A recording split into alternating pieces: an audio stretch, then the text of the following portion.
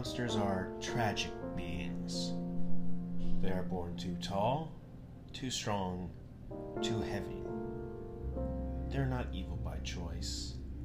That is their tragedy. Ishiro Honda.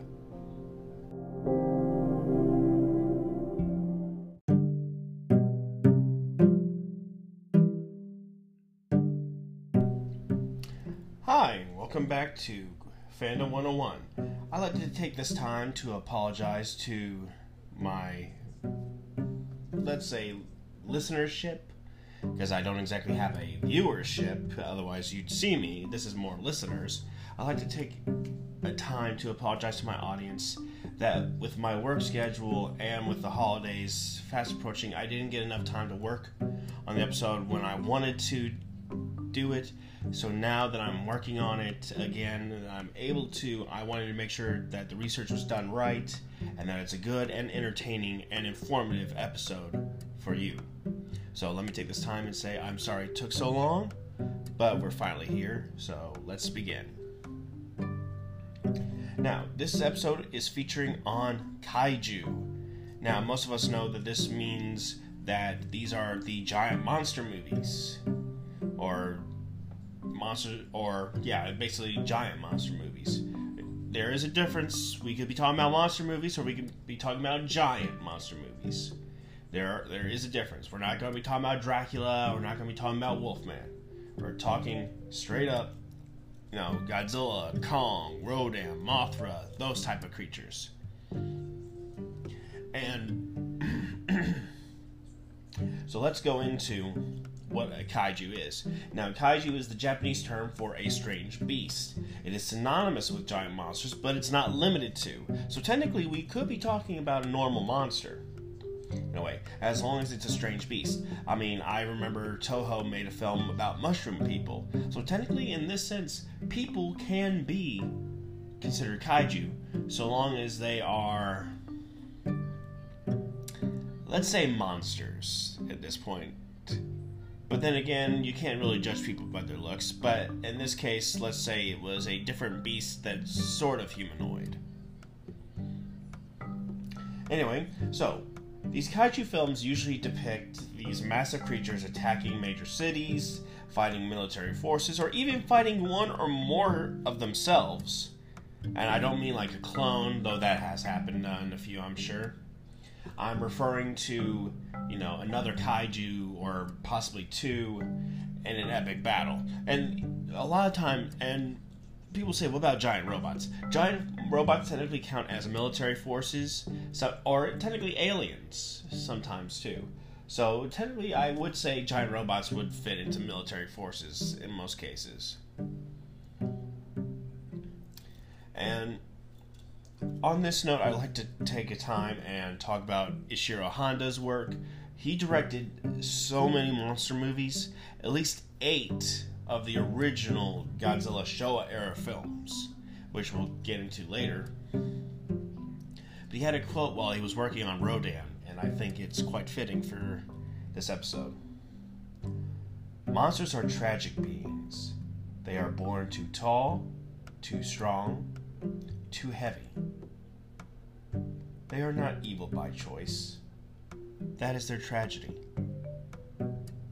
They do not attack people because they want to, but because of their size and strength, mankind has no other choice but to defend himself. After several stories such as this, people end up having a kind of affection for the monsters. They end up caring about them. This was Ishiro Honda speaking of his film Rodan, which debuted in 1956. Great film. If you haven't seen it, I definitely recommend watching it. But Honda directed 8 Godzilla movies, including the original 1954, which started all of it, and many other Toho kaiju films, which really are worth noting, one of which was the War of the Gargantuas. And trust me, I'll be talking about War of the Gargantuas later, so we'll work on that. If you haven't seen any of these films, you're in for a treat. Honestly, we're going to be talking about a few films. We're going to be talking about the monsters themselves. And as we're talking about the filmography and how the films progress here, I feel we need to mention that there is an underlying theme. Some people skip it over just because they think it's a cheesy movie, or it's just, or because it's ancient, that it doesn't have anything important to say. No, it has a lot to say, and because people think that, the message has gone unheard, and therefore you make it useless by thinking it's useless. And if you pay attention to the origin films of these creatures, you'll see this message, this theme very clearly. And we're going to dive into that. I'm going to hit pause and see because we're going to talk about a little bit of the films, or at least the majority that fit this. And we're going to see if you can tell the theme by the end of this show. So, let's take a look at some of these historic kaiju movies. Let's begin our journey in 1933.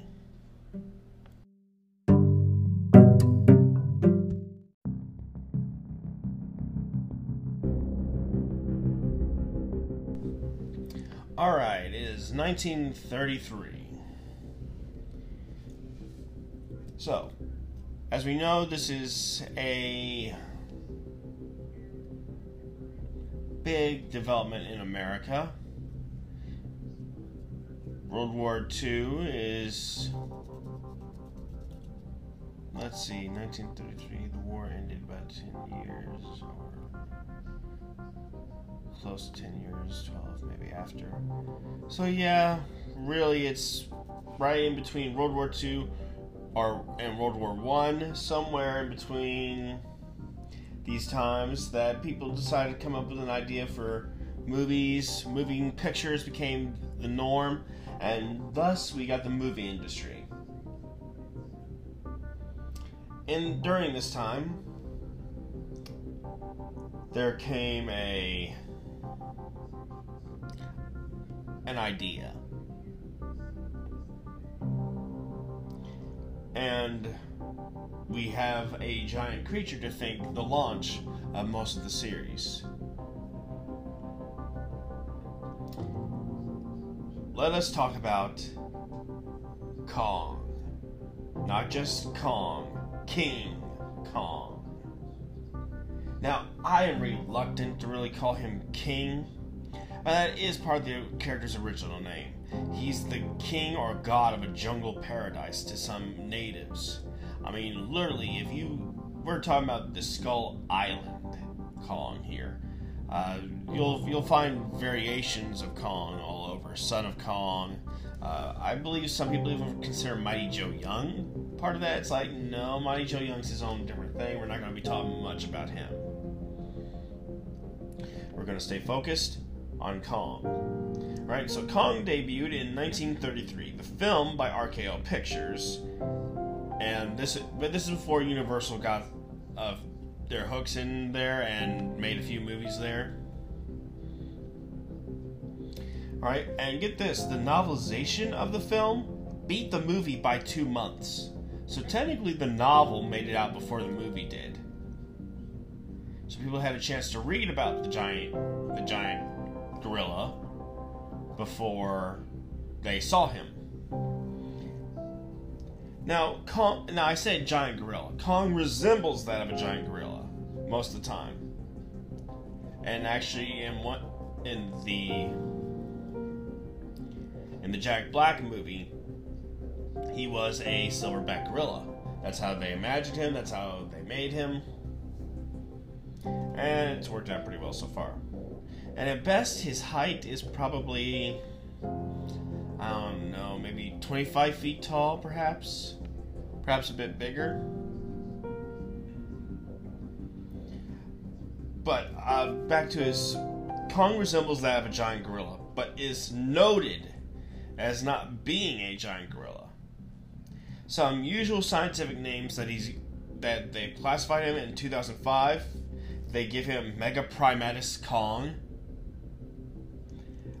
In the Monsterverse, the latest one with Godzilla, King of the Monsters, and before that, Kong Skull Island. Before that, Godzilla 2014.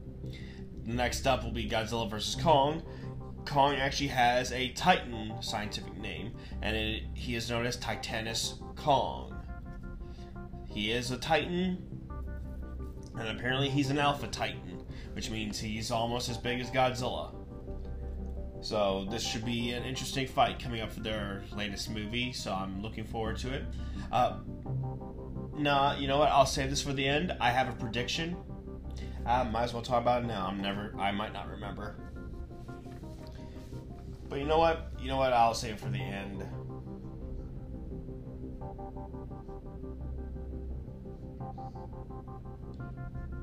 Make a note of it so I remember.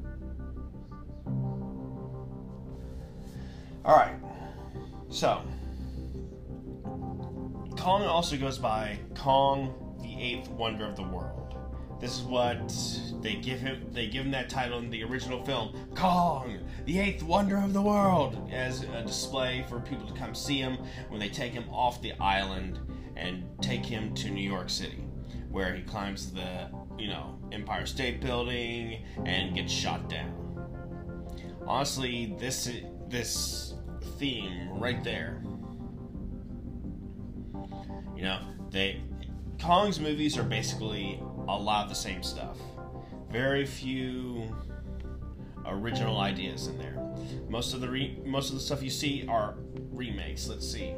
1933 was an original. After that was Son of Kong. 2 original films right there. Next up, you got the Jeff Bridges film, which was basically a remake of the original 1933 film. So that's 2 remakes. So that's 2 of the same story right there. Next up, you got its sequel, Kong Lives, which all in all was original. So there's 4 movies total. 3 original, 2 repeat, or 1 repeat. But I have to jump back a little bit, because if we're talking Kong, these are only solo Kong films. If we're talking after the 1933 and after Son of Kong, we have King Kong versus Godzilla, which man, I forget the year. It was back around maybe 1962, I think. When it was the 3rd Kong film and the 3rd Godzilla film, actually. And Kong had some popularity back then. He was the more popular monster at the time. And Godzilla was still a villain back then. So you can see why people will think Kong won that fight. But all kaiju fans know, if we look into it, the fact that both did not die as a result, it means Godzilla let him go. Kong didn't kill Godzilla, so technically it doesn't count as a loss to many of us. But I digress. We're talking about mostly Kong here. Right, so we have King Kong, Son of Kong, King Kong vs. Godzilla, the remake King Kong, King Kong Lives. Then after that, we go to Peter Jackson's Kong, 2005, with Jack Black starring in it. And that was either 2005 or 2007. I think it's 2005. And that's basically a remake of the original as well. So that's... let's see. 6 movies. 2 of them remakes. And after that, we get the next Godzilla film is Kong Skull Island. And that one was actually unique among it because they did not decide to take him back to civilization, which was, in my opinion, the smartest move they ever did. Taking him back would ensure his death, almost. Pardon me. Excuse me, sorry. Now, throughout his film history, Kong has actually had family. Obviously, Son of Kong is one of them. Obviously, it's his son. There's also Lady Kong in the sequel to the remake with and King Kong Lives. We see that and an unnamed son of Kong, I suppose you could call it. And we should have thought of this before, but I don't think anyone remembered or even thought of this until Kong Skull Island. Kong had to have parents, a species, and he's the last of his kind in that franchise. We literally see his parents, and in the graphic novel Skull Island: Birth of Kong, we see what happened to them, that he was born during their fight with the Skullcrawlers that killed them, that his mother and father saved him. So a buddy of mine commented, so basically they made Kong Batman in the universe. And it's like, damn it, you're right. It's like, I love Batman, I really do. He's one of my favorite DC characters, but the fact that they gave that idea to Kong, it hurts me because, in a way it makes sense, but you get where I'm going. You get what I'm going. It's just, for the upcoming match, Godzilla vs. Kong, I'm kind of rooting for Godzilla, the big G-Man. I'm a little biased, mind you, but it's because I grew up with Godzilla. And now, I love both creatures, I really do. But there's just, Godzilla has so many more advantages over Kong in this. Oh. That brings me to my next talking point. Rivals and enemies. Now, Kong, in all of his movies, has various enemies. Most of which are giant T-Rexes, V-Rexes, or whatever they're called in the 2005 version. I just prefer to call them T-Rex because you know what a T-Rex is. The toy line said differently, but come on. We all know dinosaur when we see one, and we all know what it's supposed to be on that island. Anyway, Skull Island is usually crawling with prehistoric life, and honestly, it's the 2005 and the 2017 Skull Island Kong, honestly, those are the most visually stimulating to me because we get to see ideas of prehistoric life, ideas and redesigns of different creatures that we think we know.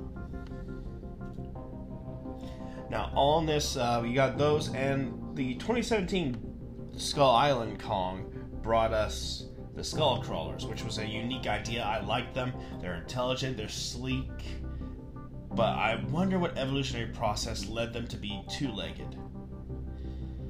By the way, it's just some other thoughts that go through my head while I'm doing this, and better to get them out now and pose the question, maybe we can answer it together.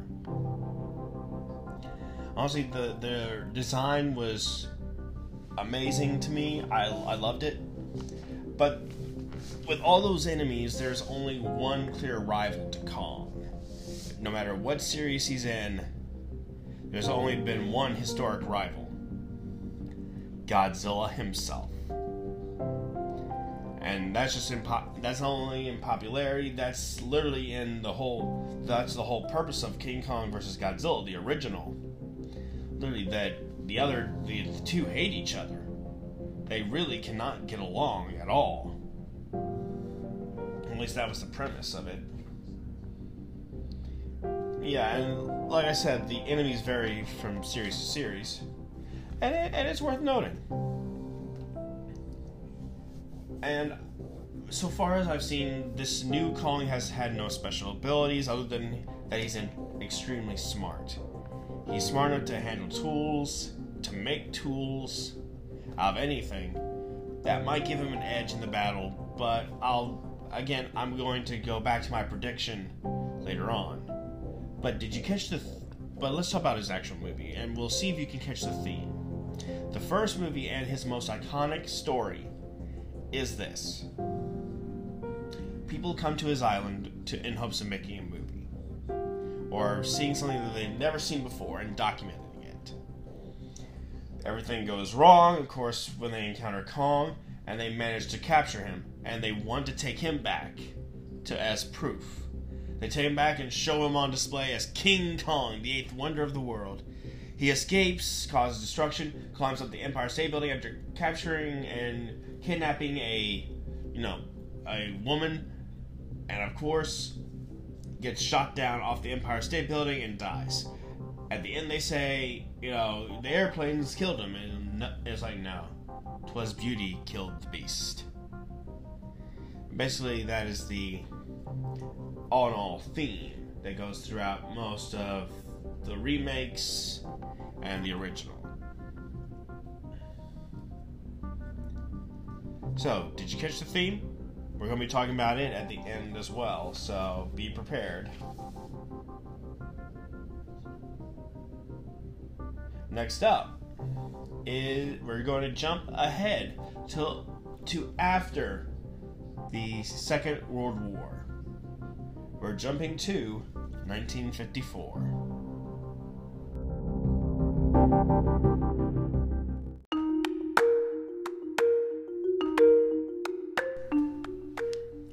Okay, 1954. Wonder who we're gonna talk about here. Gosh, I wonder who. Anyway, it's been several years since the end of World War II. After the dropping of, Little Boy and Fat Man, the two bombs dropped on Hiroshima and Nagasaki. The nuclear age had begun.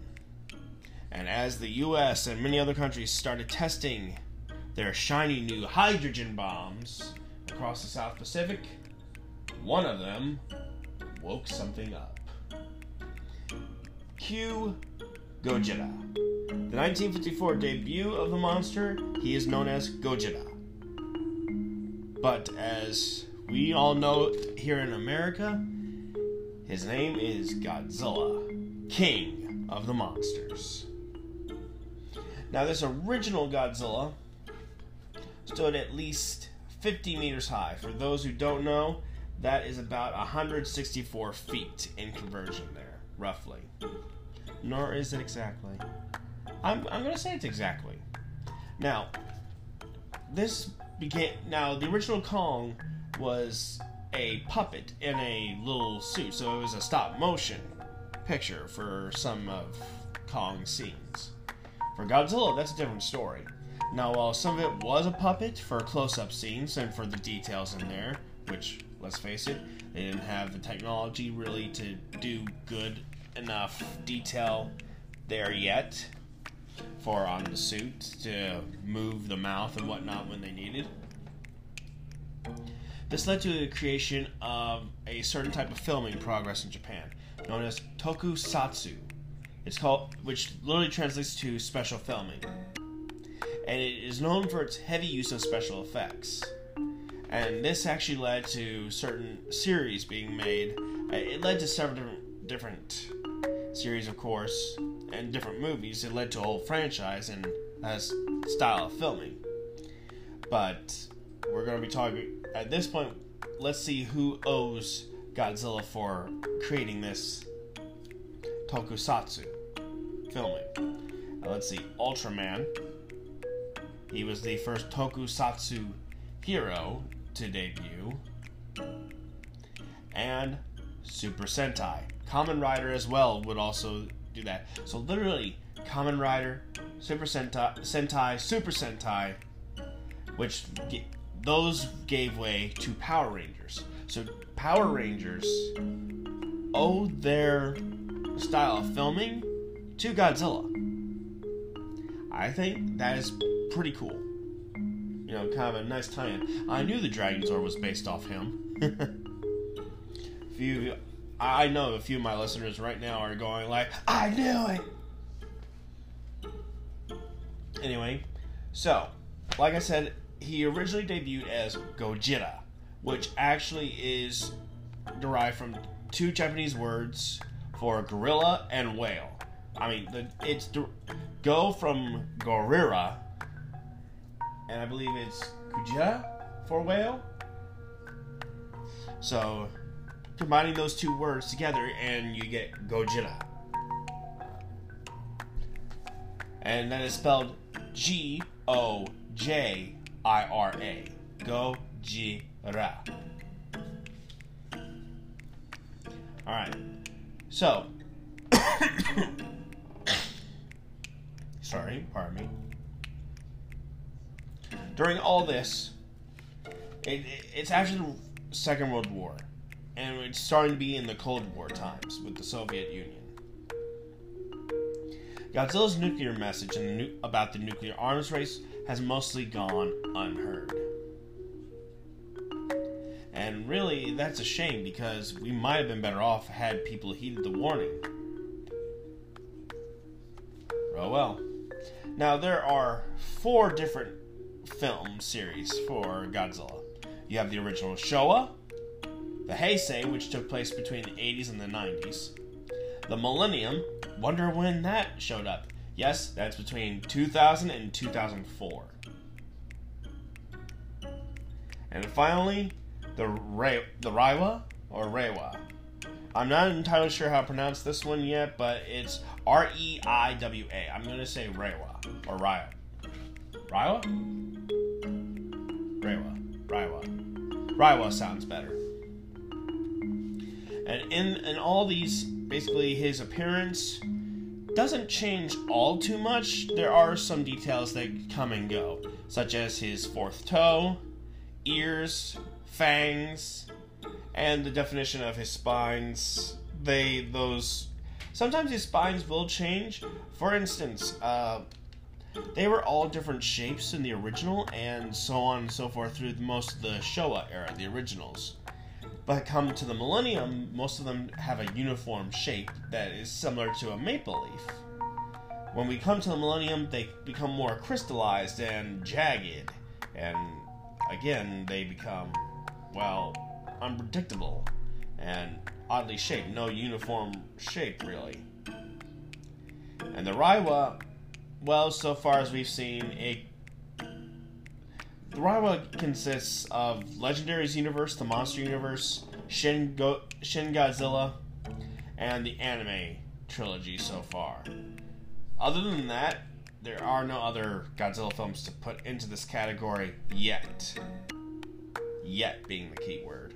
I'm hoping Japan will come up with a few more, and of course Godzilla vs. Kong coming out next year.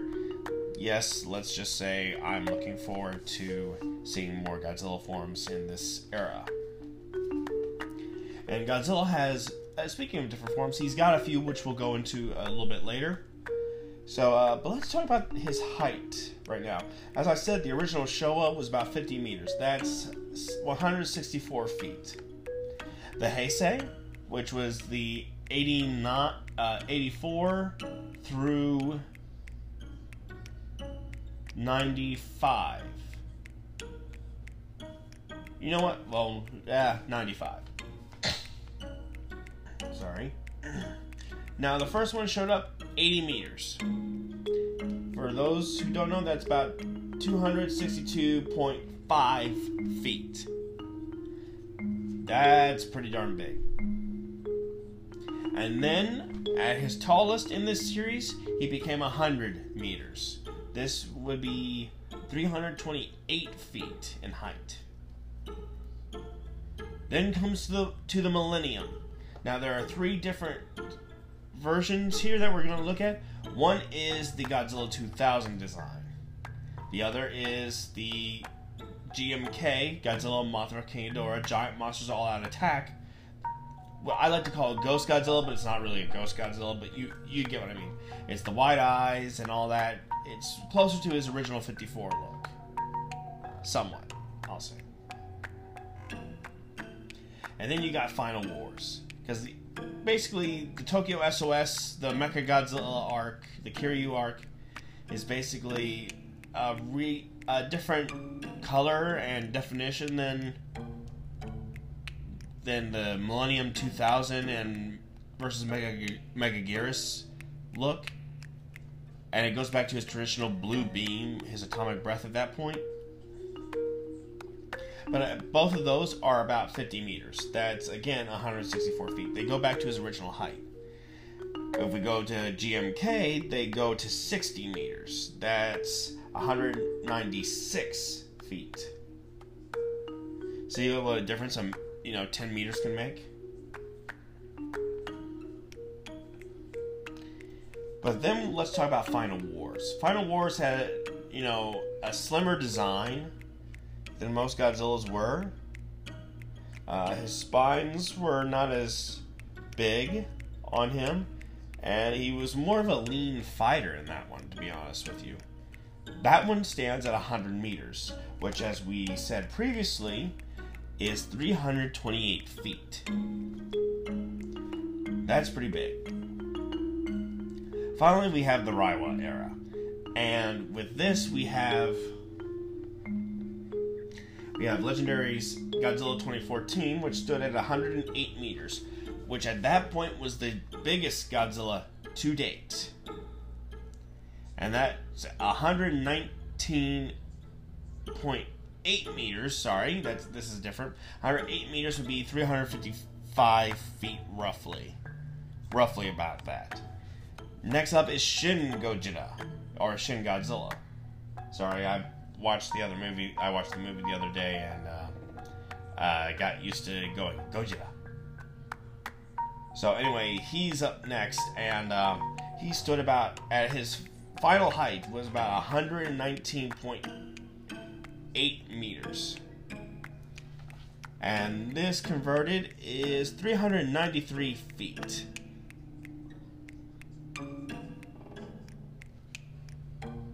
No, wait, that's not right. That's not Shin Gojira. That's... You know what? I made an error here, guys. I apologize. That is supposed to be what they think is the height for Legendary's King of the Monsters Godzilla, where he's grown from the 108 meters to 119. Sorry, he is not that tall. He is actually 395 feet. Said so in the special features of the movie. He's grown to 395 feet. Exactly. 395 feet.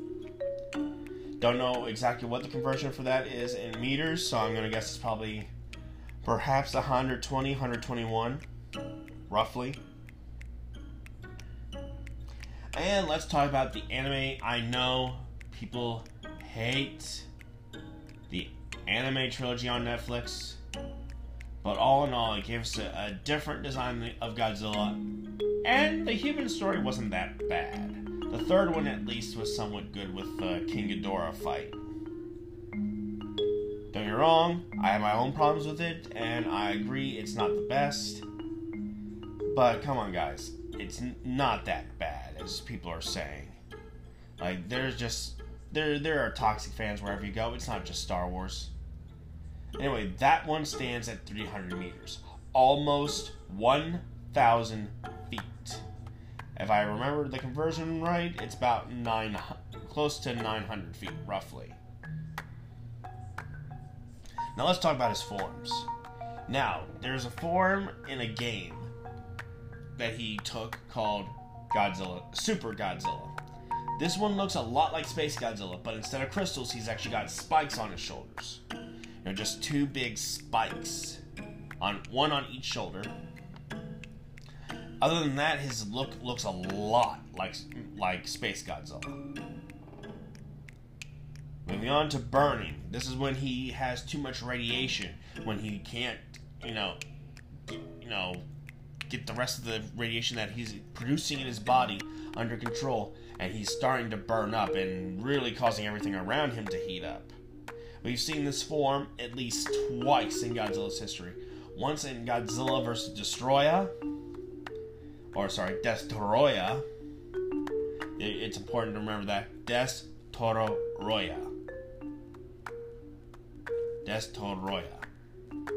That's how he's pronounced, but most people do call him Destroya or Destroyer. Technically, all three are accepted, but let's face it, Destroya is the easy middle ground for everybody. Right, during that, we saw Godzilla melt down. Heartbreaking, and it's one of the most heartbreaking, moments in Godzilla history. it almost brought me to a tear when I watched that. And looking back on memories, it still hurts sometimes. The next is the legendary Godzilla. Now, some people call this Fire Godzilla. They are incorrect. This is also a burning Godzilla. Even the creator, the film director was a big Godzilla fan, and he incorporated this just to please fans, which, let's face it, King of the Monsters was full fan service, and I loved every second of it. And finally, Shin Gojira, which he took so many forms. From Form 1, when he was just like a little fish, whatever, or a prehistoric fish, growing to those enormous sizes, walking on land. The second form, when he literally, starts walking upright. Third form, no, actually, you know what, second form is the one that comes on land. Third is the one that stands up straight, and fourth form is when he returns and takes the more iconic Godzilla shape. His fifth form would have been the little Godzilla people, which we see on the tail, so that was actually interesting. Now, mythology and early history, basically he woke up because of nuclear testing done in the South Pacific, and has since regularly threatened man's very existence on the planet. But he's also been a hero fighting off some really worse monsters than even him. Something that would have caused global extinction. And honestly, that's just early history. And it's rarely touched that he's differed from that. The Legendary series takes him more as his species has always been like a protector of Earth. He's the Alpha Titan. His species keeps everyone in line. It's coexistence. It's possible with him. And he's not as aggressive as other forms have been. Towards humans, anyway. Don't get me wrong, they get underfoot. It's more like, ew, I stepped on an ant to him, rather than, I'm gonna kill you all. No, it's not that he's out to kill us. He's more like, I'm sorry you're in my way, but, squish. Moving on, he's actually had a few family members over the years. Mostly a son, and or brother, if you consider that the first one died, and the second one that showed up in Godzilla Raids Again was technically somewhat like a brother, or another member of his species.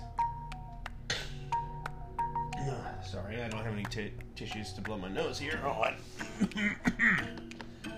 sinuses are killing me today.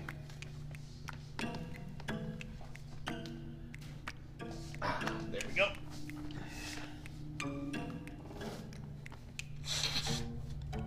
Okay, I'm good.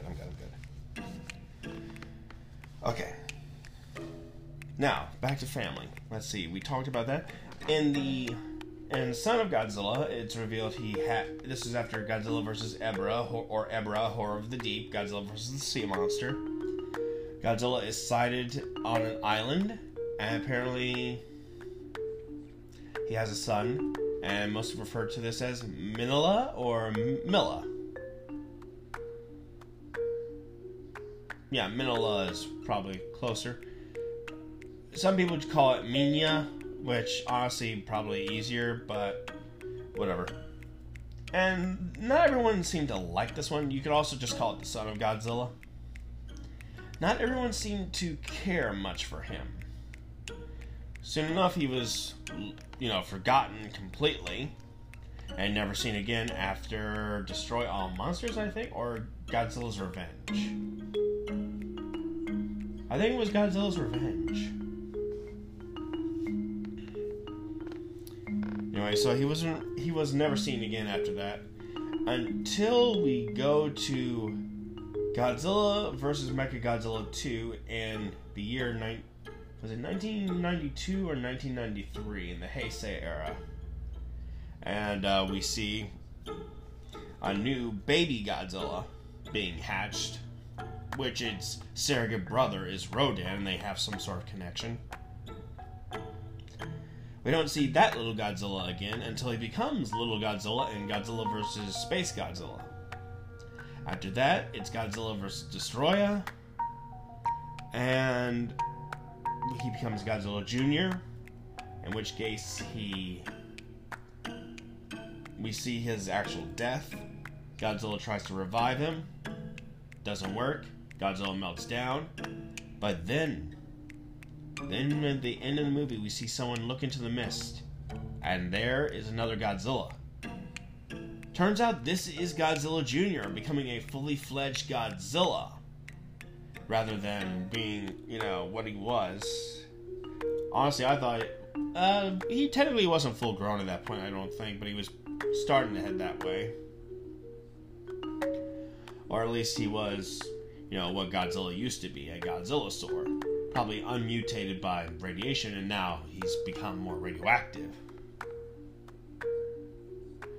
And he's been mutated, and that's what's made him the next Godzilla.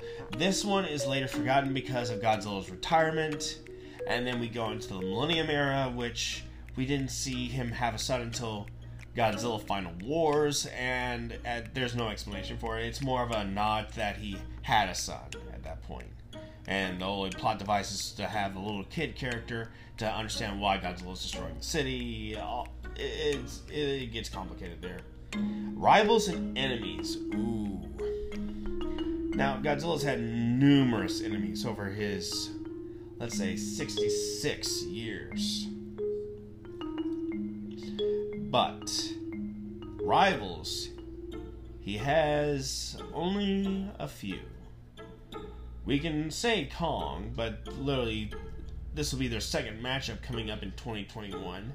So honestly, Kong is a little bit lower on the list. Mothra has been an enemy and an ally at times, so let's not exactly count her.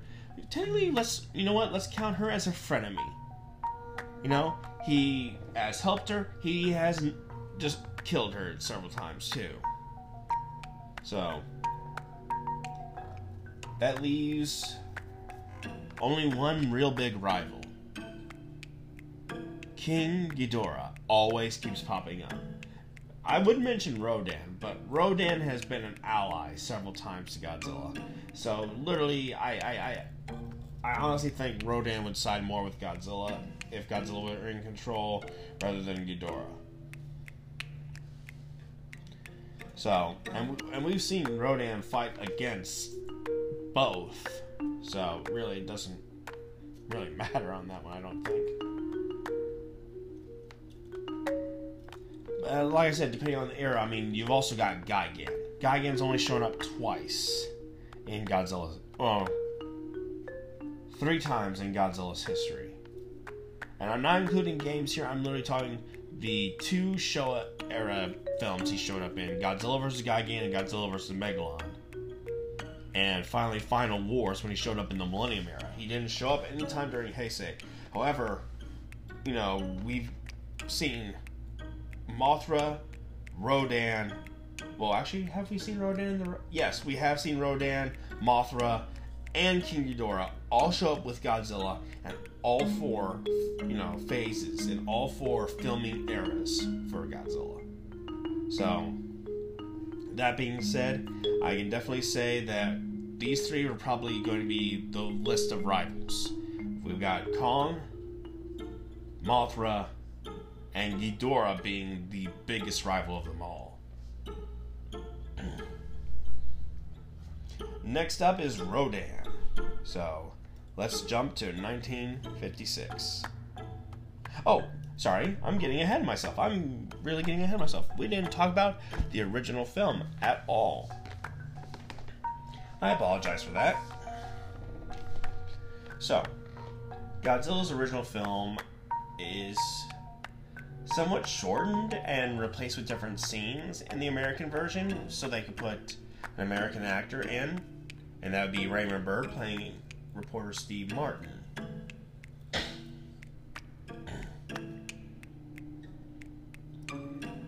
Now, he would go on to reappear in a later movie, but according to this, he would be the only American to survive Godzilla's onslaught. in the first one. But Godzilla woke up due to testing of an H-bomb, which mutated him and gave him atomic breath as an ability. It also made him enormous, or bigger than he really was in this original film. And all in all, basically, he comes ashore. Basically, think of Godzilla like a natural disaster that just happens to show up. You can't stop it. There's nothing you can do about it. You know, you can only try and survive it. And basically, that was the whole point of his film. It was because he was supposed to be a metaphor for nuclear weapons. Originally, they wanted to make a movie about the bombs, but being heavily censored by the West, the Japanese couldn't do that. So they disguised their bomb as a monster, and lo and behold, we got Godzilla, and it just took off from there. Basically, they kill him, you know, with a weapon a scientist created, and the scientist takes his own life after destroying his research, so the weapon can never be used to harm mankind. He didn't want it for this. He did this research to try and help mankind, but instead he accidentally created a weapon that would, suppress us even more. And he wouldn't have that. So to make sure, after he used it on Godzilla, that it could never be recreated, he took his own life. He died with Godzilla in the waters of Tokyo Bay. It was called the Oxygen Destroyer. Sound familiar? If you've seen the legendary film, it should. It's where they got the idea from. The Oxygen Destroyer and Godzilla's history are connected greatly. And honestly, I love the Godzilla franchise. I could talk about it all day, but we have to move on to different monsters. So next up, we're going to 1956.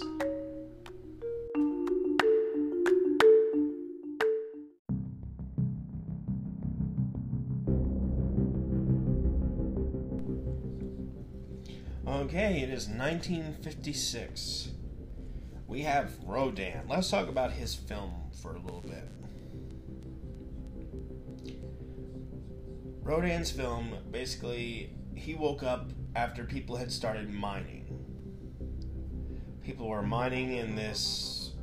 Oh, it was a mine, obviously. And they woke up the Meganula, or Meganulon, whichever they prefer to be called. These giant, horrific caterpillars, murderous caterpillars, I should say. So... Sorry. So, they woke up these giant caterpillars, and they started killing and eating humans. Well, at least I think they were. And during a collapse, one guy ends up seeing Rodan hatching. Lo and behold, Rodan isn't the only one, as Rodan starts feeding on the caterpillars, so he's a worse threat than the caterpillars are in this guy's mind. He hatched from an egg that was in a volcano, a giant egg. They think it was fully grown to begin with. Honestly, it couldn't have been, so it grew fast. But it started eating people, which then became a problem. And it could fly at supersonic speeds, which really could tear jets apart. Or not just jets, it could literally tear cities it could tear them asunder just by flying over them. Which, in my opinion, and I have to stop here just to say, Godzilla and Ghidorah both have to attempt to destroy a city. Or at least, it's not like it's destroying an entire city, takes a lot of effort, or it doesn't happen on accident. For Godzilla, yeah, it takes some effort to do so. He's really concentrating on the fight or using his surroundings to help him. It's usually not on purpose. For or if it is, it's because the fight took so long with a big opponent like, say, Ghidorah. But for Rodan, destroying the entire city, not that hard. All he has to do is fly over it a few times at top speed.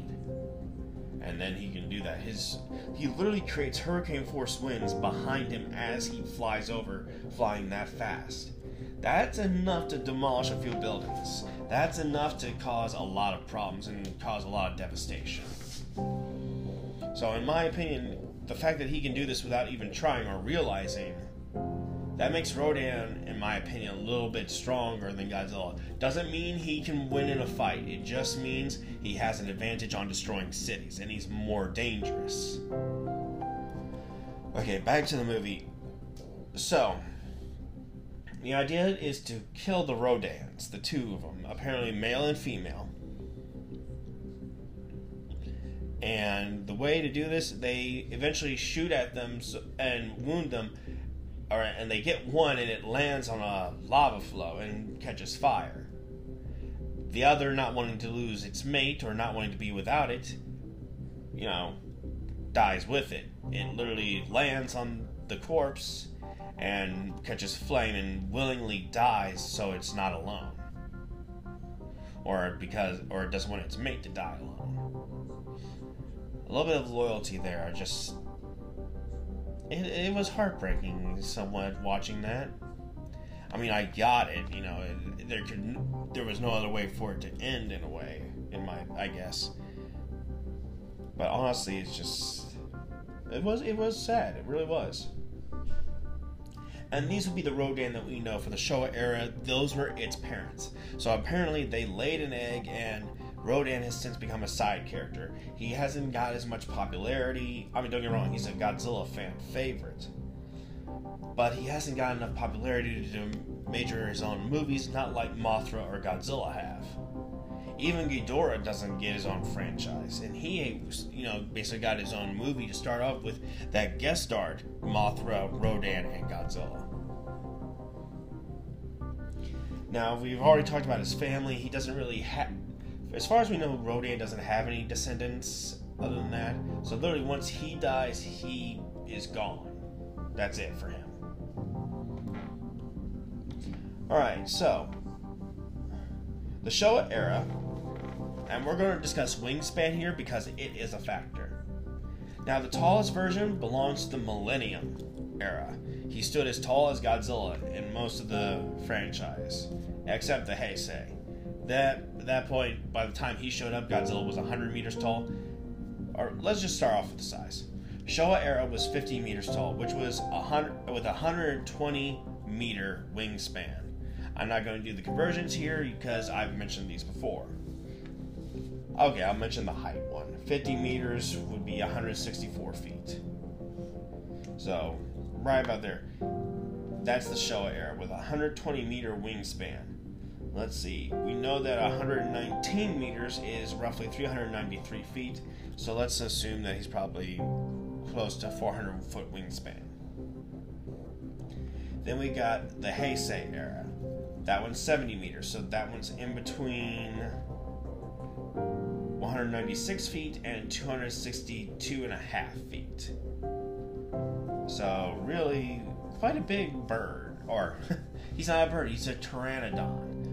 Hence his name. His name is actually a parody of two different things. One, that he's a pterodon or pterodactyl, the giant prehistoric flying dinosaur. And you could say it's more of a descendant of a bird or just a flying reptile, but come on, we know prehistoric reptiles are usually called dinosaurs, and that's how most people know it, so we're going to do that. And the fact that he's also known in the Japanese as Radon, which is a play on radon, which is that radioactive, deadly, element. Literally, it's on the periodic table. You can look it up right now. Alright, so the 70-meter Heisei version had 150-meter wings. That is a huge wingspan.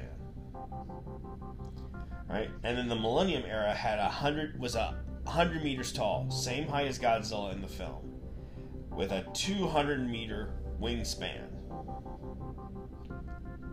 Yikes. We know about 300 meters is close to 1,000 feet. That's about 900. So this should roughly be, I think, heck, it could be anywhere between 600 feet to 800, as far as I know. I didn't do the conversion on this one, but yowza. Bringing up the rear is the latest version of Rodan, the King of the Monsters version, the Titan, Titanus Rodan. He stands at 154 feet tall, which is 46.94 meters, for those who are paying attention. And his wingspan is 871 feet. That's 265.48 meters. Okay, so, whoa. Really, I'm wondering what else they'll do with Rodan down the road. Rodan is... We gotta focus on Godzilla's Singular Point. We're getting a different look of Rodan than there's ever been. I'm kind of excited to see what it is. He's really looking more like a Pteranodon in this, and apparently he's got offspring, or he's an entire species. Not sure how that works, but we'll see when the anime comes out. Next up, we're going to go to 1961.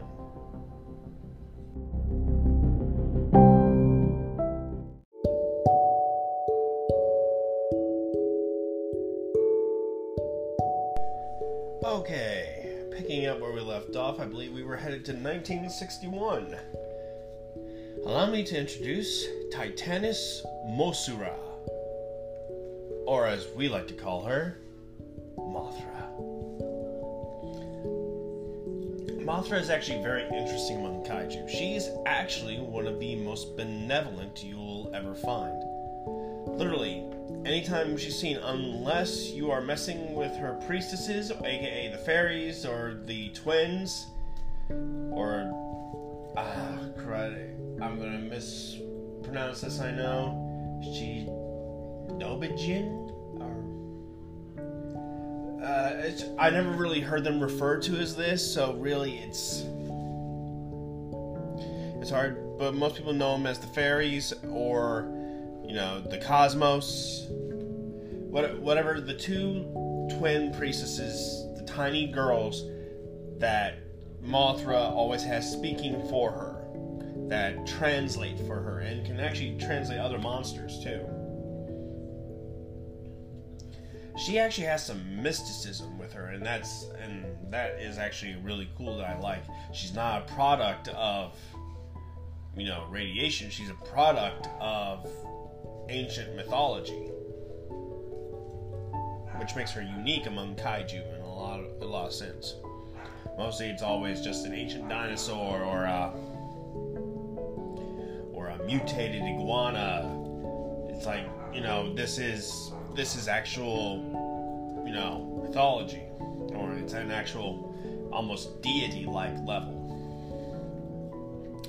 Now, her appearance is actually quite interesting. She's influenced by silkworms, their imagos, or their adult forms, and giant silk moths that are in the family of Saturniidae.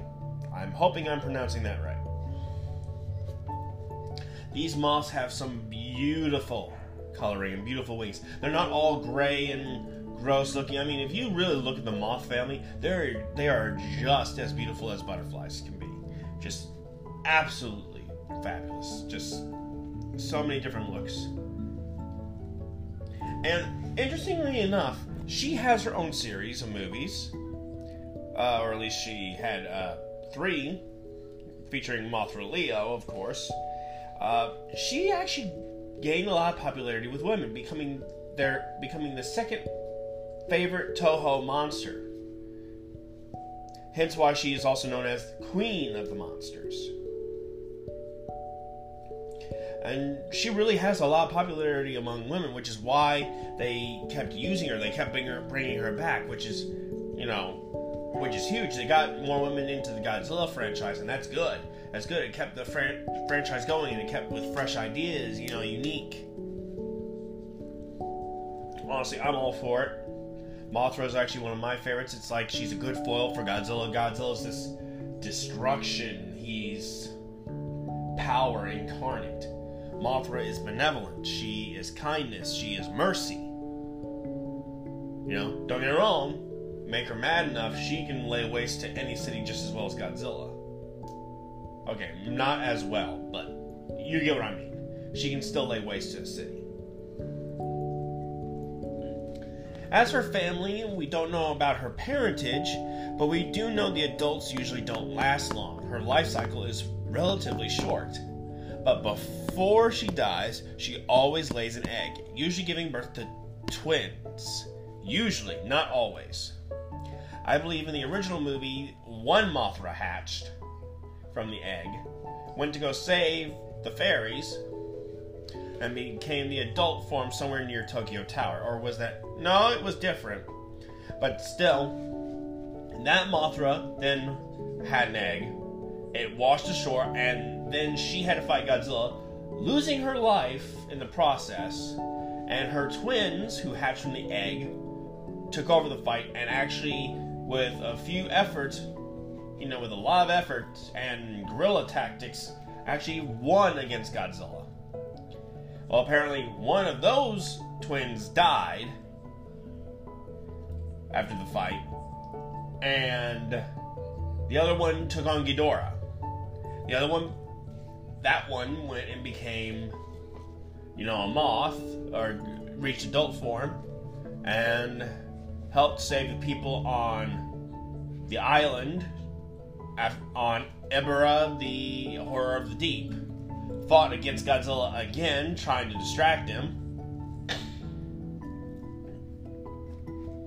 And eventually died and had another one that wound up on Monster Island under the control of the Kilaaks.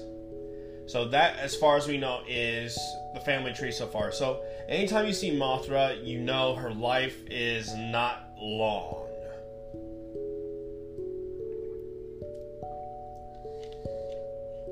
At best, it's usually probably maybe a few years, probably. But who knows what her actual life rate is. On the mythology, I mean, it's the priestesses who sing, and basically that song can give her power, can summon her, can call to her, calm her down. Really, it is amazing, the level of what they put in here, and I hope they keep the mystery in there. We don't need to know how this is. As much as we want to know, we don't need to, because that's what makes the character great. She's a mystery, and she's different than Godzilla and Rodan and Anguirus and all of them, you know? She's just different. Let's keep her that way. And in her Rebirth series, she got one villain kept popping up in different forms. However, I will mention him at a later date. Or not a later date, at a later time, later in the podcast. And that is all we have on Mothra so far. Just that she's a top tier kaiju. I've seen a lot of her films. I have not seen the original. I want to. I've only seen trailers and bits. If I can track down that film, I will. Some of these films I've seen from here on out. The others I have not. I will mention what I have and what I have not seen, and I will derive from there. And I will be as honest as I can, so you know that this is not exactly biased. It's more of what I've got. So, that's Mothra, so far as I know. So, I'll leave it at that. Moving on, we're still into 1961, and we're moving to a dinosaur quote. We're leaving Japan for a quick second and popping over to Britain itself. So, stay tuned.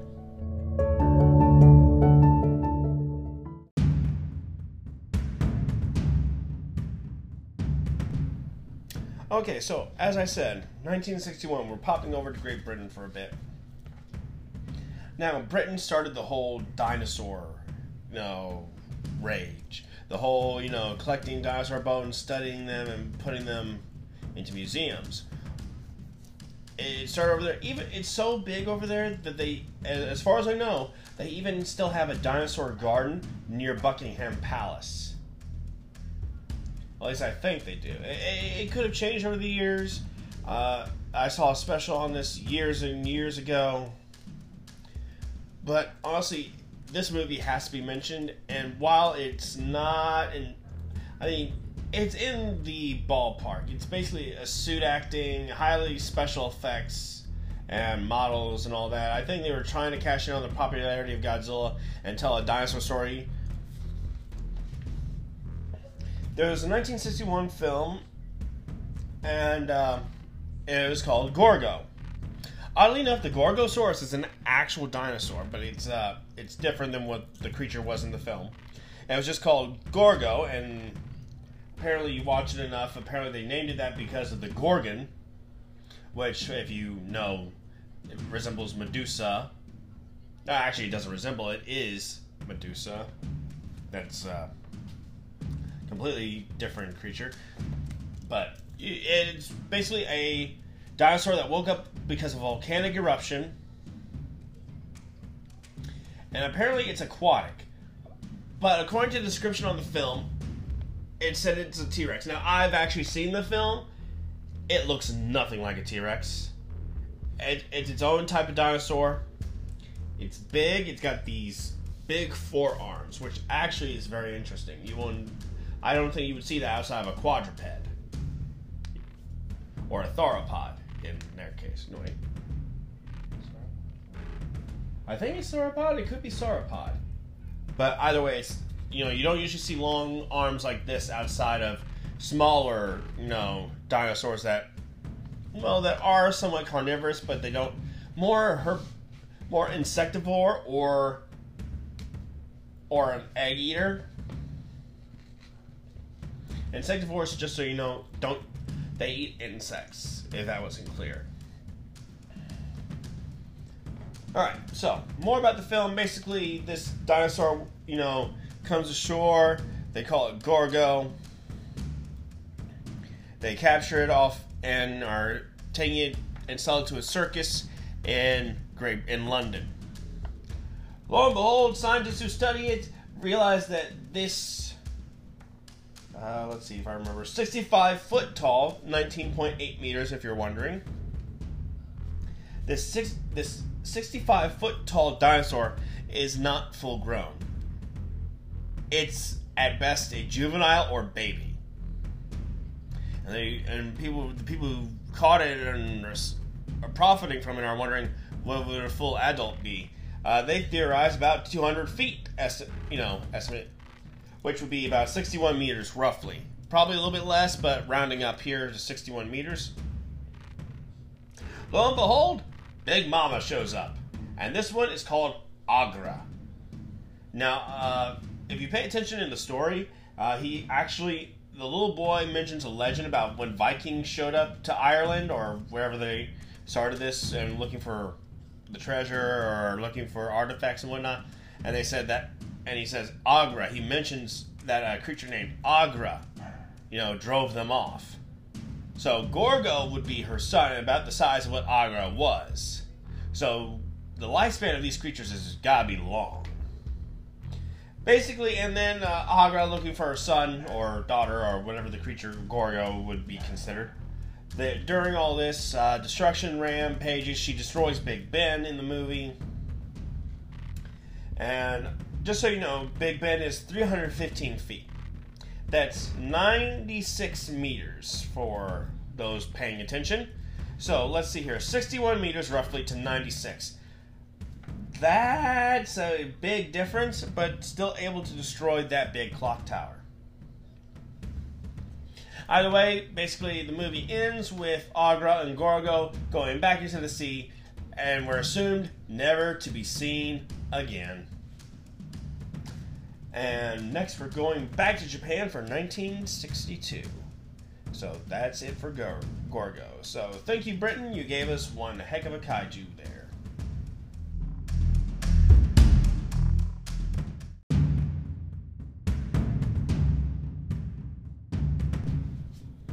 Welcome to the year 1962. Man, we have done some time traveling, haven't we? From 1933 to 1962. Anyway, Here we're going to meet a new monster.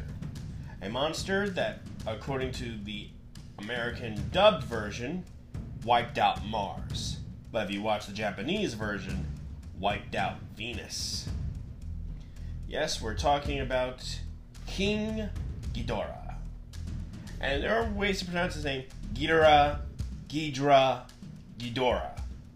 Ghidorah is how it's usually spelled, but Ghidra technically is correct as well. He showed up in... No, wait, it wasn't 1962. I apologize, it's 1964. 1964 he showed up. And I remember this because if you watch King of the Monsters, the new... If I had remembered this little fact, you know, he showed up in 1964, which could be a reference, well, it's not a reference, that's literally the year he was, you know, planned.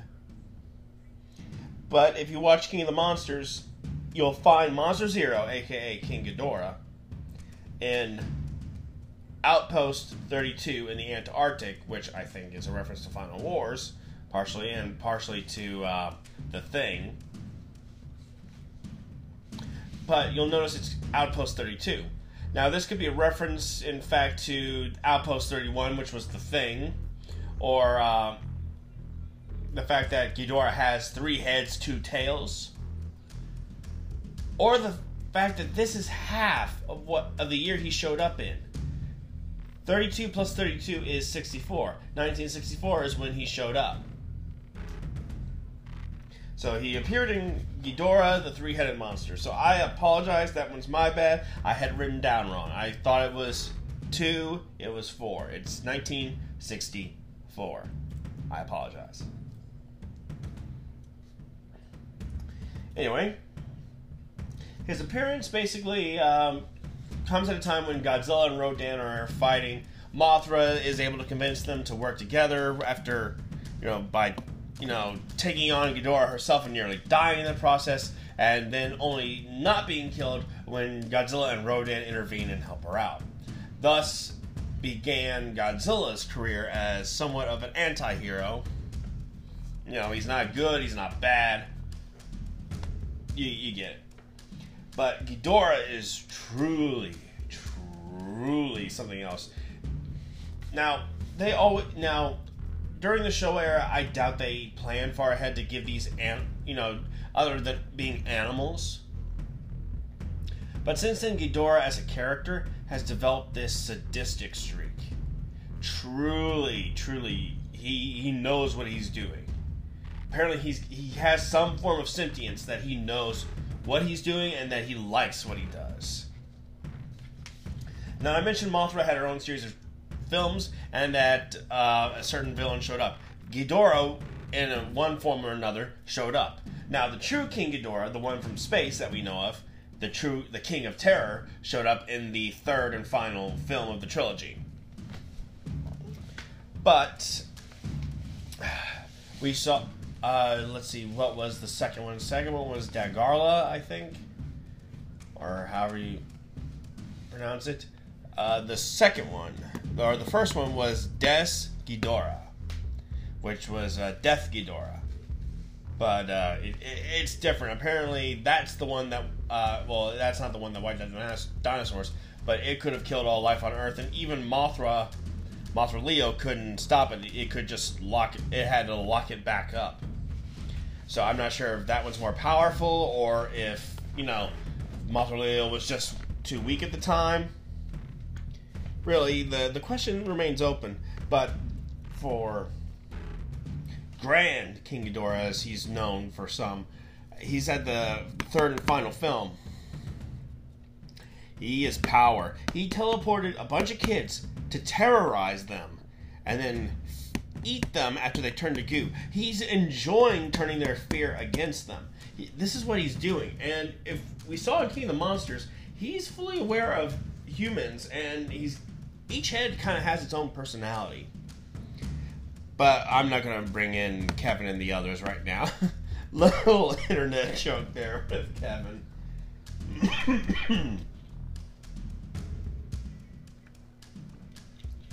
Funny thing is that when they did the motion capture for Ghidorah and King of the Monsters, they actually had 3 different actors portray each of the heads. So it became... It just added to the ability that they each had a different personality. I just like that little fun fact. Now, his appearance... Originally, Ghidorah was actually supposed to be bluish with clear red, white, and blue, wings. I found that interesting, but he eventually became gold somewhere down the line. And apparently, he was meant to have 8 heads, but that found troublesome with the puppeteer, so they cut it down to 3.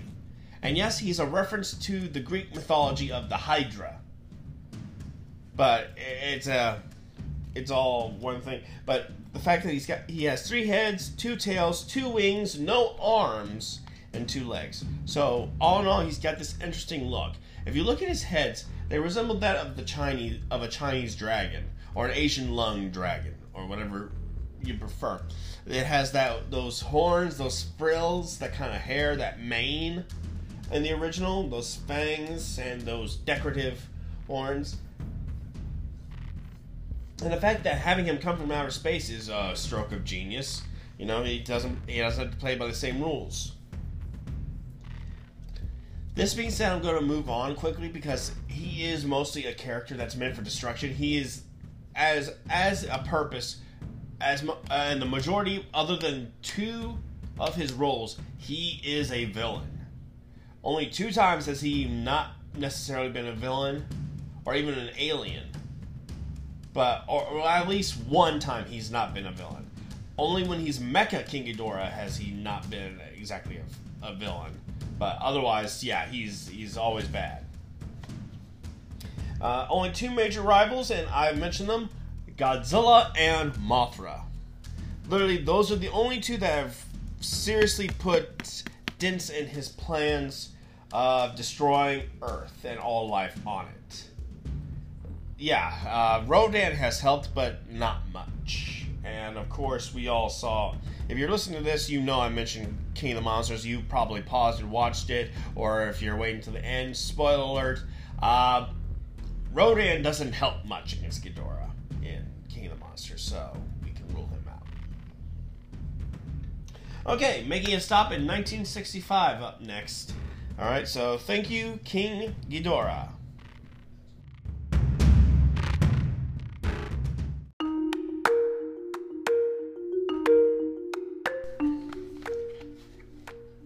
Now, I cannot mention a kaiju episode, or I cannot do the kaiju list without mentioning one of Toho's biggest competitors, and that is Daiei Films and their creation with 12 different films under his belt, with a Showa and a Heisei era, but no millennium since. Literally, last appearance was 2004. We gotta bring in Gamera. Now, Gamera is known by many different names, many different nicknames. One, Guardian of the Universe, Friend to All Children, So, his abilities alone are interesting. He was created during the time of the space race, so I guess they thought, let's give him a flying ability. So now this is a giant turtle monster that can shoot fire out of the holes of his shell, when he tucks in his limbs, and fly. Not only that, he can breathe fire, and this turtle has tusks. So, honestly, it's an interesting idea. Originally, he was... now, I got to see a little bit of the first one. And, I've watched the Heisei era, all 3 films, minus Gamera the Brave. I never saw that one. I haven't been able to find it. Honestly, Gamera is an interesting character. I like the Heisei era. I think that's his strongest form. He's got he's got this kind of begrudging about him. You know, he'll help humanity, he'll protect innocent children, but he doesn't care much for adults. And it's clear why. I mean, he thinks humanity could be the Earth's greatest threat, and he's the guardian of Earth in a way. And his original origins, he was just a prehistoric turtle that was awakened by nuclear testing and somewhat mutated by nuclear testing. He woke up in an iceberg from, not unlike the, Godzilla versus King Kong versus Godzilla, when Godzilla emerged from an iceberg. But let's talk about his second origin, where he was actually a creation of Atlantis. Basically, they created the Gauss, which are, if you're a fan of Gamera, you know the Gauss. If you're not, let me tell you about them. These are giant, crazy murder birds. Apparently, they were meant for protection, but the people of Atlantis kind of screwed it up, and they started killing them. To protect themselves from these giant monsters, what did they do? They made another giant monster. This one actually worked. Sadly, it looks like Gamera may have been the last of his kind, or the only one, or was just the perfection of what they built, or the last one that they built. So who knows? Honestly, I kind of like the Atlantis thing better. It adds more mysticism to him, and it just makes him feel more realistic.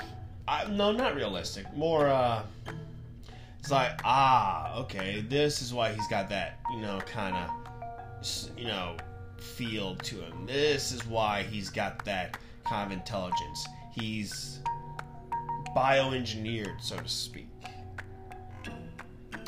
Now, at his top height, he's estimated between 60 to 80 meters, so if you've been paying attention, that's 196 to 262 feet. And that's actually pretty darn big considering, a turtle.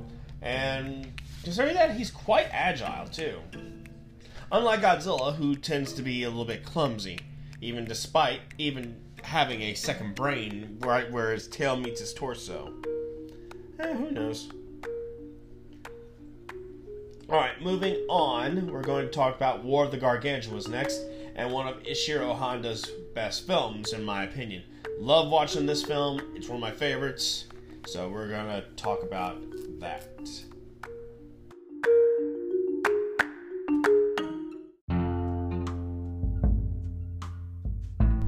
As promised earlier, I said I would talk about War of the Gargantuas.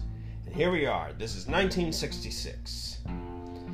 Alright, so War of the Gargantuas is basically a sequel, or trying to be a sequel to 1965's Frankenstein Conquers the World. In that movie, which I have not seen, but I know a little bit about it, Baragon, who, if you're a Godzilla fan, you know, Baragon is a dinosaur-like monster, floppy ears, big horn on top of his head, ability to breathe fire.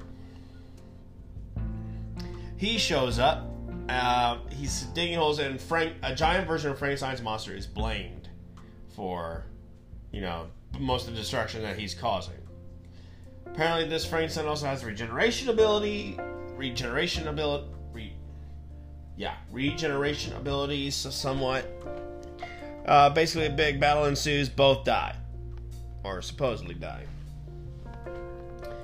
So, War of the Gargantuas was supposed to be a sequel to They were raising a Frankenstein-like monster in a lab, and some years ago, apparently it was supposed to be dead, but apparently it was released into the mountains and has been since. But apparently something similar is coming out of the sea, and it's eating and attacking people. And it's like, it can't be the same creature. It can't be. DNA found on one of the attacked boats proves that it is the same creature. But he couldn't breathe underwater, they think. So they try to find the one that was in the mountains. They look, and apparently this monster attacks an airport while the sun isn't out. Apparently light frightens it, and when it goes ashore and goes in, it's starting to lose that, ability. It's starting to lose that weakness to light. and it still does not like people. And this big green menace is being attacked and gets saved by a brown one. This is the one that was in the mountains. This is the one that was raised by people. This one likes people. And I've seen this film. This War of the Gargantuas, oh my gosh, I loved everything about it. And it really is a good film. I suggest you watch. Basically, the green one is called Gyra. And the brown, or yellow if you prefer, or brown, it's brown, is called Sanda. Now, the movie basically ends with both of them fighting to the death. Apparently, Gyra is a regenerated cell that, basically Sanda must have scratched himself close to water, and that cell, basically grew into Gyra near water, so it adapted to living underwater. Hence since it wasn't near, people, and since it grew to this height on its own, it must, its aggression is because it wasn't around people. It basically sees them as a food source only. So it's live or, kill or be killed. So, and I'm going to bring the honorable mentions here before I move on to the next one. Definitely got to bring in these. Frankenstein Conquers the World, I already mentioned. It's where we got Baragon. Space Amoeba, which, honestly, now that was a good one. Brought us Gizora, Ganames, and Kamebis, the giant turtle. I love everything about these two films, about War of the Gargantuas and Space Amoeba. Honestly, it feels like a good, kaiju movie to me. And we get to see Kamebis again in the Millennium series. We don't get to see Gizora or the other one much. I think it's pronounced Ganames, but they never actually mentioned that in the film that I watched. And of course, Varan the Unbelievable, which brought us Varan. But a lot of people tend to forget Varan, and people hate on this game all the time. Godzilla Unleashed actually brought him in. I liked that. It was good. I loved it. Playing as Varan was, cool nostalgia factor for me. And then there's the Atrigan, which brought us Manda. These are all worth mentioning in their own right. I've seen bits and pieces of Atrigan and seen bits and pieces of Frankenstein Conquers the World. Varan, I've seen. Space Amoeba, I've seen. War of the Gargantuas, seen it. So definitely, if you get a chance, check out these films. Really, they are worth the watch. If you're a kaiju fan, yes. If you're not, more than likely you'll find them a little bit cheesy. But still, I highly recommend.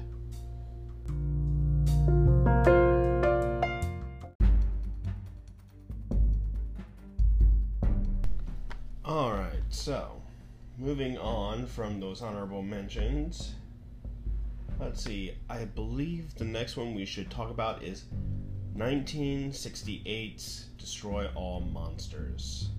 Now, honestly, in my opinion, this is one of my all-time favorite Showa era films.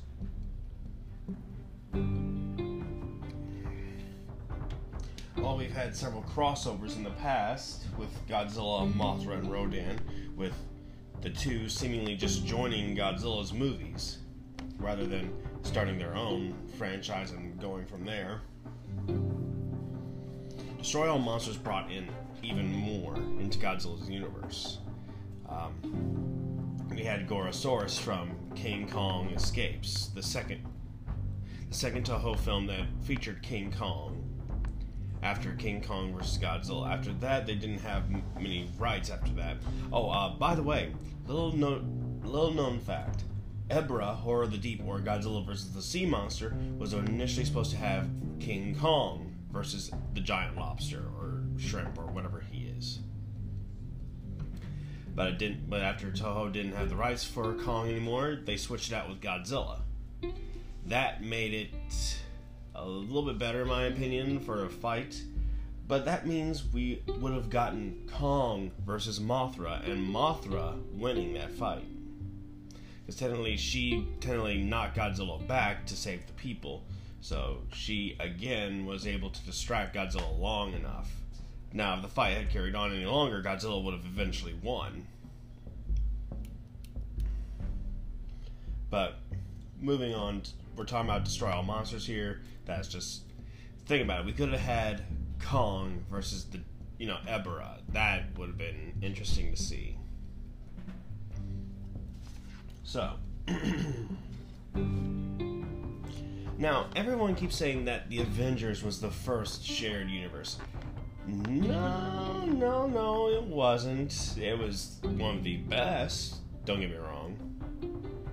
But, literally, Destroy All Monsters was one of the first. It's not the first. There are probably other movies that crossed over, like Bela Lugosi's, Dracula met Boris Karloff's Frankenstein, and the Lon Chaney Jr.'s Wolfman. They've had crossovers before. So this wasn't exactly new, but with these giant monsters, I don't think it had been done before. Yeah, when people always say it to me around me, Avengers is the first shared universe, and I have to go with the captain from Final Wars, Captain Gordon, just going, nah, you're wrong. And then I had to bring up Destroy All Monsters, and I show them. It's like, these all had their separate movies. Let's see, we had Rodan, Mothra, Manda was in Atragon, Varan showed up, Varan the Unbelievable, Baragon from Frankenstein Conquers the World, Gorosaurus from King Kong Escapes. The rest showed up in various Godzilla movies, such as Kumonga or Spyga, whichever, depending on the version you watch. Honestly, it's just... And not to mention, even Ghidorah had his own film that featured Godzilla, Mothra, and Rodan, and he showed up later. I mean, it's all right there. Even the son of Godzilla showed up in it. I notice he didn't play a big role in it, mind you, but still. And as an added note, we had to talk about Ultraman and Zone Fighter. Zone Fighter was actually a one-season TV series, not unlike Ultraman, but it was owned by Toho. And they actually teamed Godzilla up with him to fight against Gigan and Ghidorah.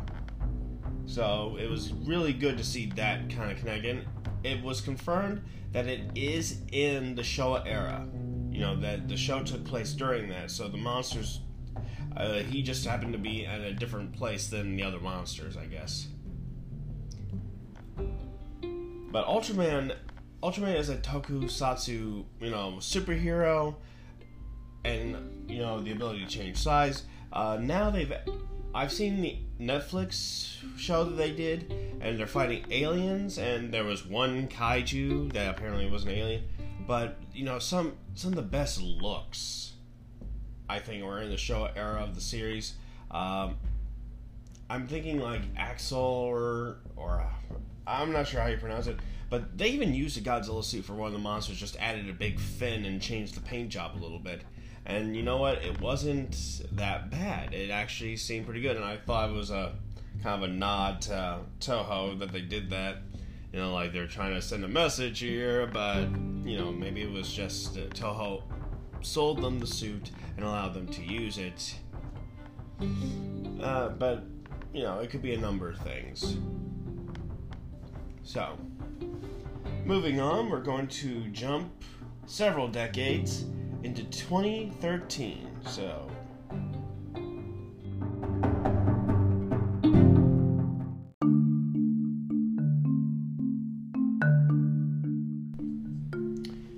alright, so I feel like the final talking point we can talk about here, because we can talk about all the monster movies all day long, but this one was important to knowing because it was more of a homage to the original, monster movies. It was more a retelling. Well, it's not a retelling, it's an original idea, but the director and creator wanted to pay respect, a homage to what influenced them in this film in the first place, and those were the classic kaiju, and the mecha. We gotta be talking about 2013's Pacific Rim, and we're also gonna be talking about 2018's Pacific Rim Uprising, the sequel. Now, I know the sequel doesn't get as much love as the original, and the original, I hear from the kaiju community that not a lot of people like it in the first place, but that, personally, what I feel, I actually really like these films. These films they just did right to me. It just felt right. Yes, there are some holes, yes, there are some plot errors, but nothing's ever truly perfect. I mean, you go back enough, I'm sure you'll find plot holes in the Avengers universe, in the MCU. Yes, I know, like blasphemy, all that. It's like, but it's true, right? You go back enough, I'm sure you'll find something that no one's pleased with. I mean, it's just, if you try and please everybody, you're gonna wind up losing everyone. Just work with what you got and please who you can. Don't worry about everyone else. I guess that's the moral of the story, I suppose. Alright, moving on to our actual topic. It is directed by Guillermo del Toro. Honestly, we all know, great movie maker. Really great. Seriously, he's done some fantastic work, and he employs makeup artists and so much who have done some amazing looks over the years. Right? So, now it was said in an interview that when he wanted these kaiju made, he wanted them to be able to, for his audience to think, hey, this could honestly be someone in a suit. It wasn't. It was all CGI. Maybe even a bit of motion capture, but to be able to put someone in a suit like this, it's the whole suit acting, it's the tokusatsu. He wants to pay homage to that. He wants to, show his respect for that type of filmmaking, and while he's doing a completely different one, and we gotta say, most of the films today are tokusatsu in a way, because they rely heavily on special effects. Literally, the definition is special filming. It's heavy use of special effects. You can see that in films all over today. So technically, you can count a lot of these films as tokusatsu. And when I watch it, I get a very nostalgic feel for it. It's an interesting story, and like I said, it is a homage. It is paying tribute. It is a show of respect for the kaiju, the mecha, and anime media. Honestly, they did. To me, the first one is gold. I love the first one. It was great. The second one, if you notice when they're pulling up kaiju references after they're looking for what Miss Mori sent them, Mako Mori sent them, and they're looking through for kaiju that represent it. You'll notice Gigan, Baragon, Varan, and several different kaiju throughout. You'll see Gauss in there. Gamera also made it in. They just show all these. It was a subtle nod to other kaiju movies. I believe Baragon even made it in. I may have already said that. I'm not sure. And they even had they had various kaiju, different rankings, different sizes. I like the ranking system, and I even watched it. It's like, what would you rank some of the kaiju that we know? And varying sizes too. Like Slantern, the one in the first one, the last one, the category 5. Apparently he's bigger than Godzilla, and it's like, but is he more dangerous than Godzilla? The question remains. He may be bigger, but he's not as dangerous. Godzilla's got, other things. And I have questioned this on a few, but it's its own universe. It's in Legendary. I don't think we're going to get a crossover with Pacific Rim and Godzilla. But you never know. it's one of those things that we always think of. Gypsy Danger from the first one was 260 feet. For those who don't know, that's 79.25 meters. And its lantern was bigger than it. And we know Godzilla the original Godzilla was 164. And various versions have actually towered over Gypsy Danger. The latest one is actually almost 400 feet. So almost towering over it by at least 130. Not bad. Not bad in height. And honestly, I love the whole two-pilot system, share the load. I mean, if they made it one pilot, then they could make a Jaeger for everyone, and then it's just, it's almost too easy. You have to work with it. I like how they made it known that it puts too much strain on the brain for one person to just keep piloting it alone, with the size and everything else. So it worked. It really worked for me. Gypsy Avenger from the sequel. It's several years after the wars ended in Pacific Rim, and now it looks like they are coming back. And Gypsy Avenger is 268 feet, 8 feet taller than its predecessor. That's 81.72 meters. And it's just, honestly, I love the design of the new Jaegers. I really liked how they incorporated, they really made Gypsy Avenger. That look it just worked for me. I love both of them. I love, and I love the different ideas like Crimson Typhoon, Cherno Alpha. All of these are, great mecha. I like their look. You can get their idea for a region or where they're from, and it's just it blends well to me. And it's like, yeah, there could be someone. This could be an actual suit if we could make something this detailed in real life, and it would look pretty good.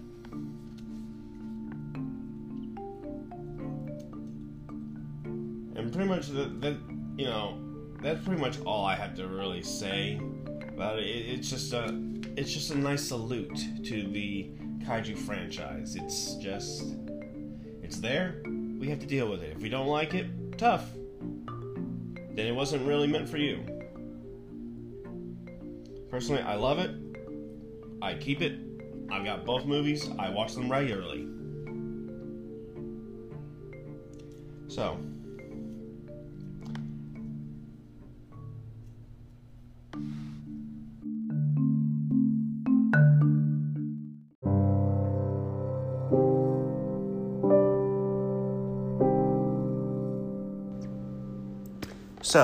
did you happen to catch the theme of the movies? If you're wondering, I am pausing so you can think about it. What do they all have in common? Godzilla, Rodan, Kong. These three in particular we're going to look at for the theme. Because after their origins, they basically just became about monsters fighting monsters. And humanity just screwing things up. Well, to be fair, I just gave you a hint. Humanity screwed things up. These monsters, these creatures woke up from deep sleep, in which we're not even sure that they would have woken up in the first place. And thus came fighting Titans, these monsters from a bygone era, these prehistoric creatures who it wasn't really their fault that they were in a place they shouldn't have been. And that's the thing, these aren't really monsters, they are animals. Big, large, super animals. But animals nonetheless. What gave humanity the right to extinguish them in the movie universe than it did any other way? It's the major question, and it's the theme. I mean, with Kong, had they not taken him from Skull Island, who knows how long he would have lived. He could have lived so long, but instead he died in New York after falling off the Empire State Building and being shot, of course. And the old phrase, "'twas beauty killed the beast." He died to save the girl that he had fallen in love with. That's the whole thing. Kong has strings you can pull when it comes to, women. He fell in love with one girl, and because of that, it killed him. Godzilla, he was just a product of H-bomb testing. He woke up because of that, and when he just was doing his own thing, being the animal that he is,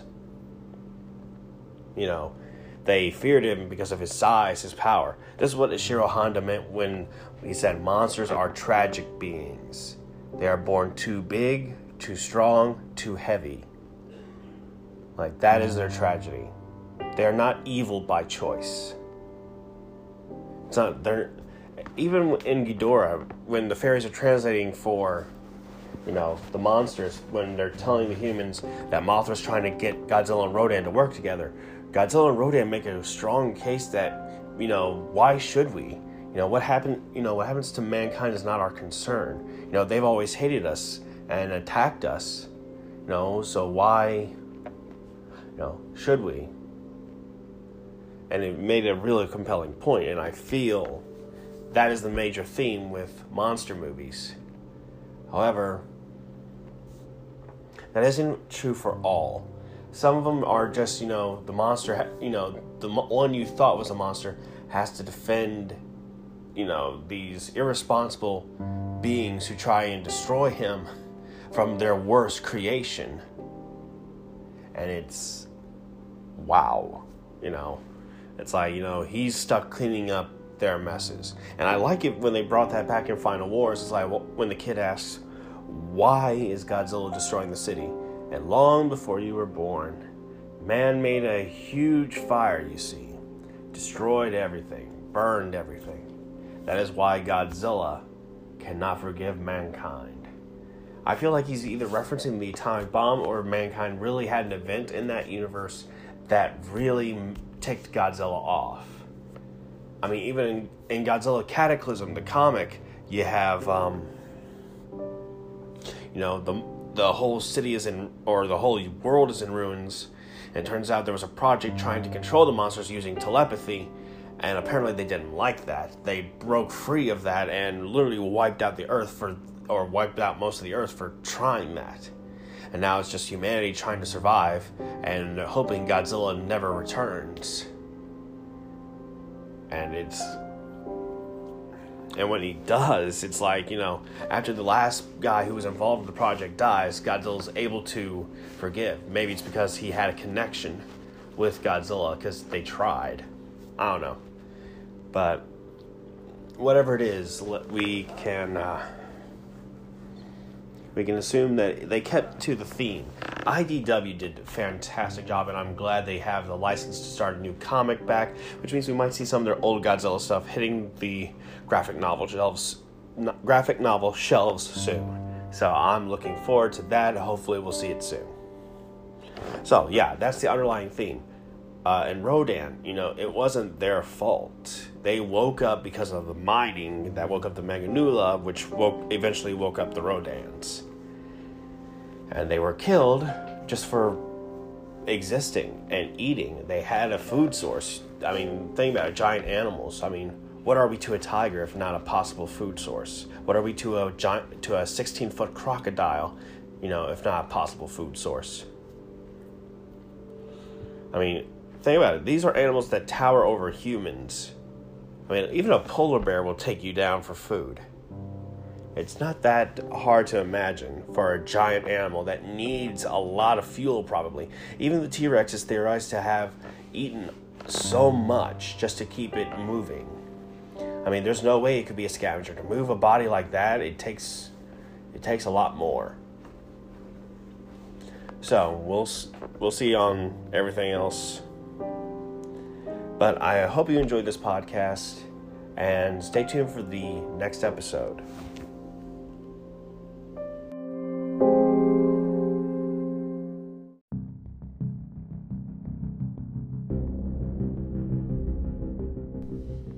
And the last thing I'm going to talk about is my theory for Godzilla vs. Kong. Now, this has not been confirmed by any sources. There's only 3 confirmations, and you'll hear them here. And it really doesn't give any of the story away. We can all piece it together from what they tell us, but the way they're going to take it could be completely different. So here is my prediction for Godzilla vs. Kong. There will be a clear winner, as the director has stated. So my theory is Godzilla will win the fight with Kong. He has the bigger franchise, and he's been shown as a hero throughout the entire series of the Godzilla, the MonsterVerse. Right? Kong's been shown as a hero too, but protector of his own island. And in the movies, not many people will have read the books or the comics. Only the super fans will, and will know the majority of the story. But not everyone will.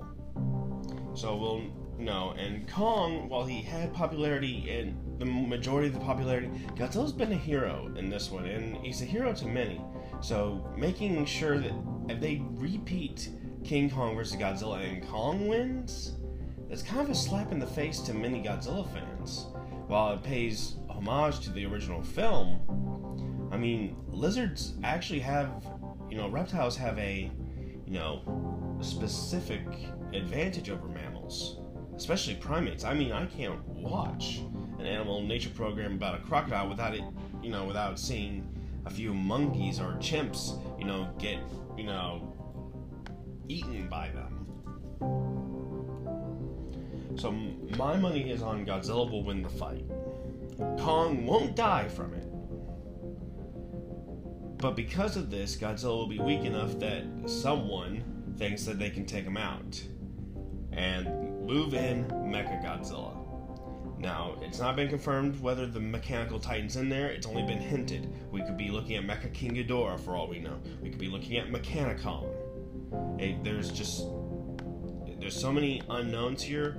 My money, I'm just banking on Mechagodzilla. It just seems a logical choice because that could be a reason why they're fighting. Like a mechanical version of Godzilla is attacking Skull Island, and Kong has to fight it. That means when the actual Godzilla shows up, he'll go after it because it looks similar, not realizing he's been tricked into fighting Godzilla. And from the pictures that they released, it looks like Kong's wearing an actual collar, so he may actually be forced to fight Godzilla. So who knows? Who actually knows on this one? But with Mechagodzilla showing up, going after Godzilla to finish him off, Kong will probably realize, hey, I've been tricked, and go after the mechanical version. So with the with that one in play, Kong will save the day, teaming up with Godzilla to destroy Mechagodzilla, and then probably both go their separate ways. Kind of pulling the whole Batman versus Superman in a way, but with a clear winner. I mean, technically we know Batman won that fight, in a way. Batman won because he had Superman dead to rights. He would have killed him had Lois not shown up. But then again, they did Batman kind of... Sometimes I feel like they did Batman kind of poor when we talk about the DC Universe. They're not bringing it up so great. However, Godzilla vs. Kong should be really good. I cannot wait. I'm not really caring if we get a trailer at this point. It's going to come out next year, and it'll be arriving on HBO Max and in theaters. I'm planning to see it on both. So, it is what it is. If we only had those 2 snippets, then they're trying to hide the story as best they can and really keep it a surprise. Or either that, or Warner Brothers is just trying to kill the film. They're trying to kill it before it even comes out, and it looks like they may succeed by killing the hype for it.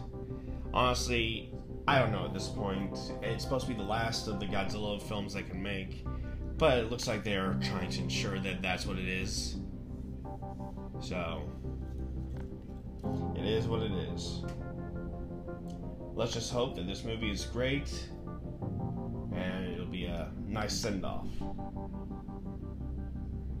Alright, stay tuned. I'll be mentioning my next video up next. Or not next video, sorry. Next topic up next, sorry.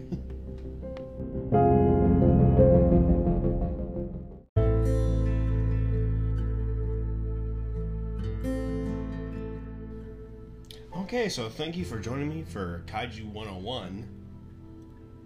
And let's keep everything safe out there. I know everyone's running around, like a chicken with their head cut off because of the coronavirus and the vaccine and everything else.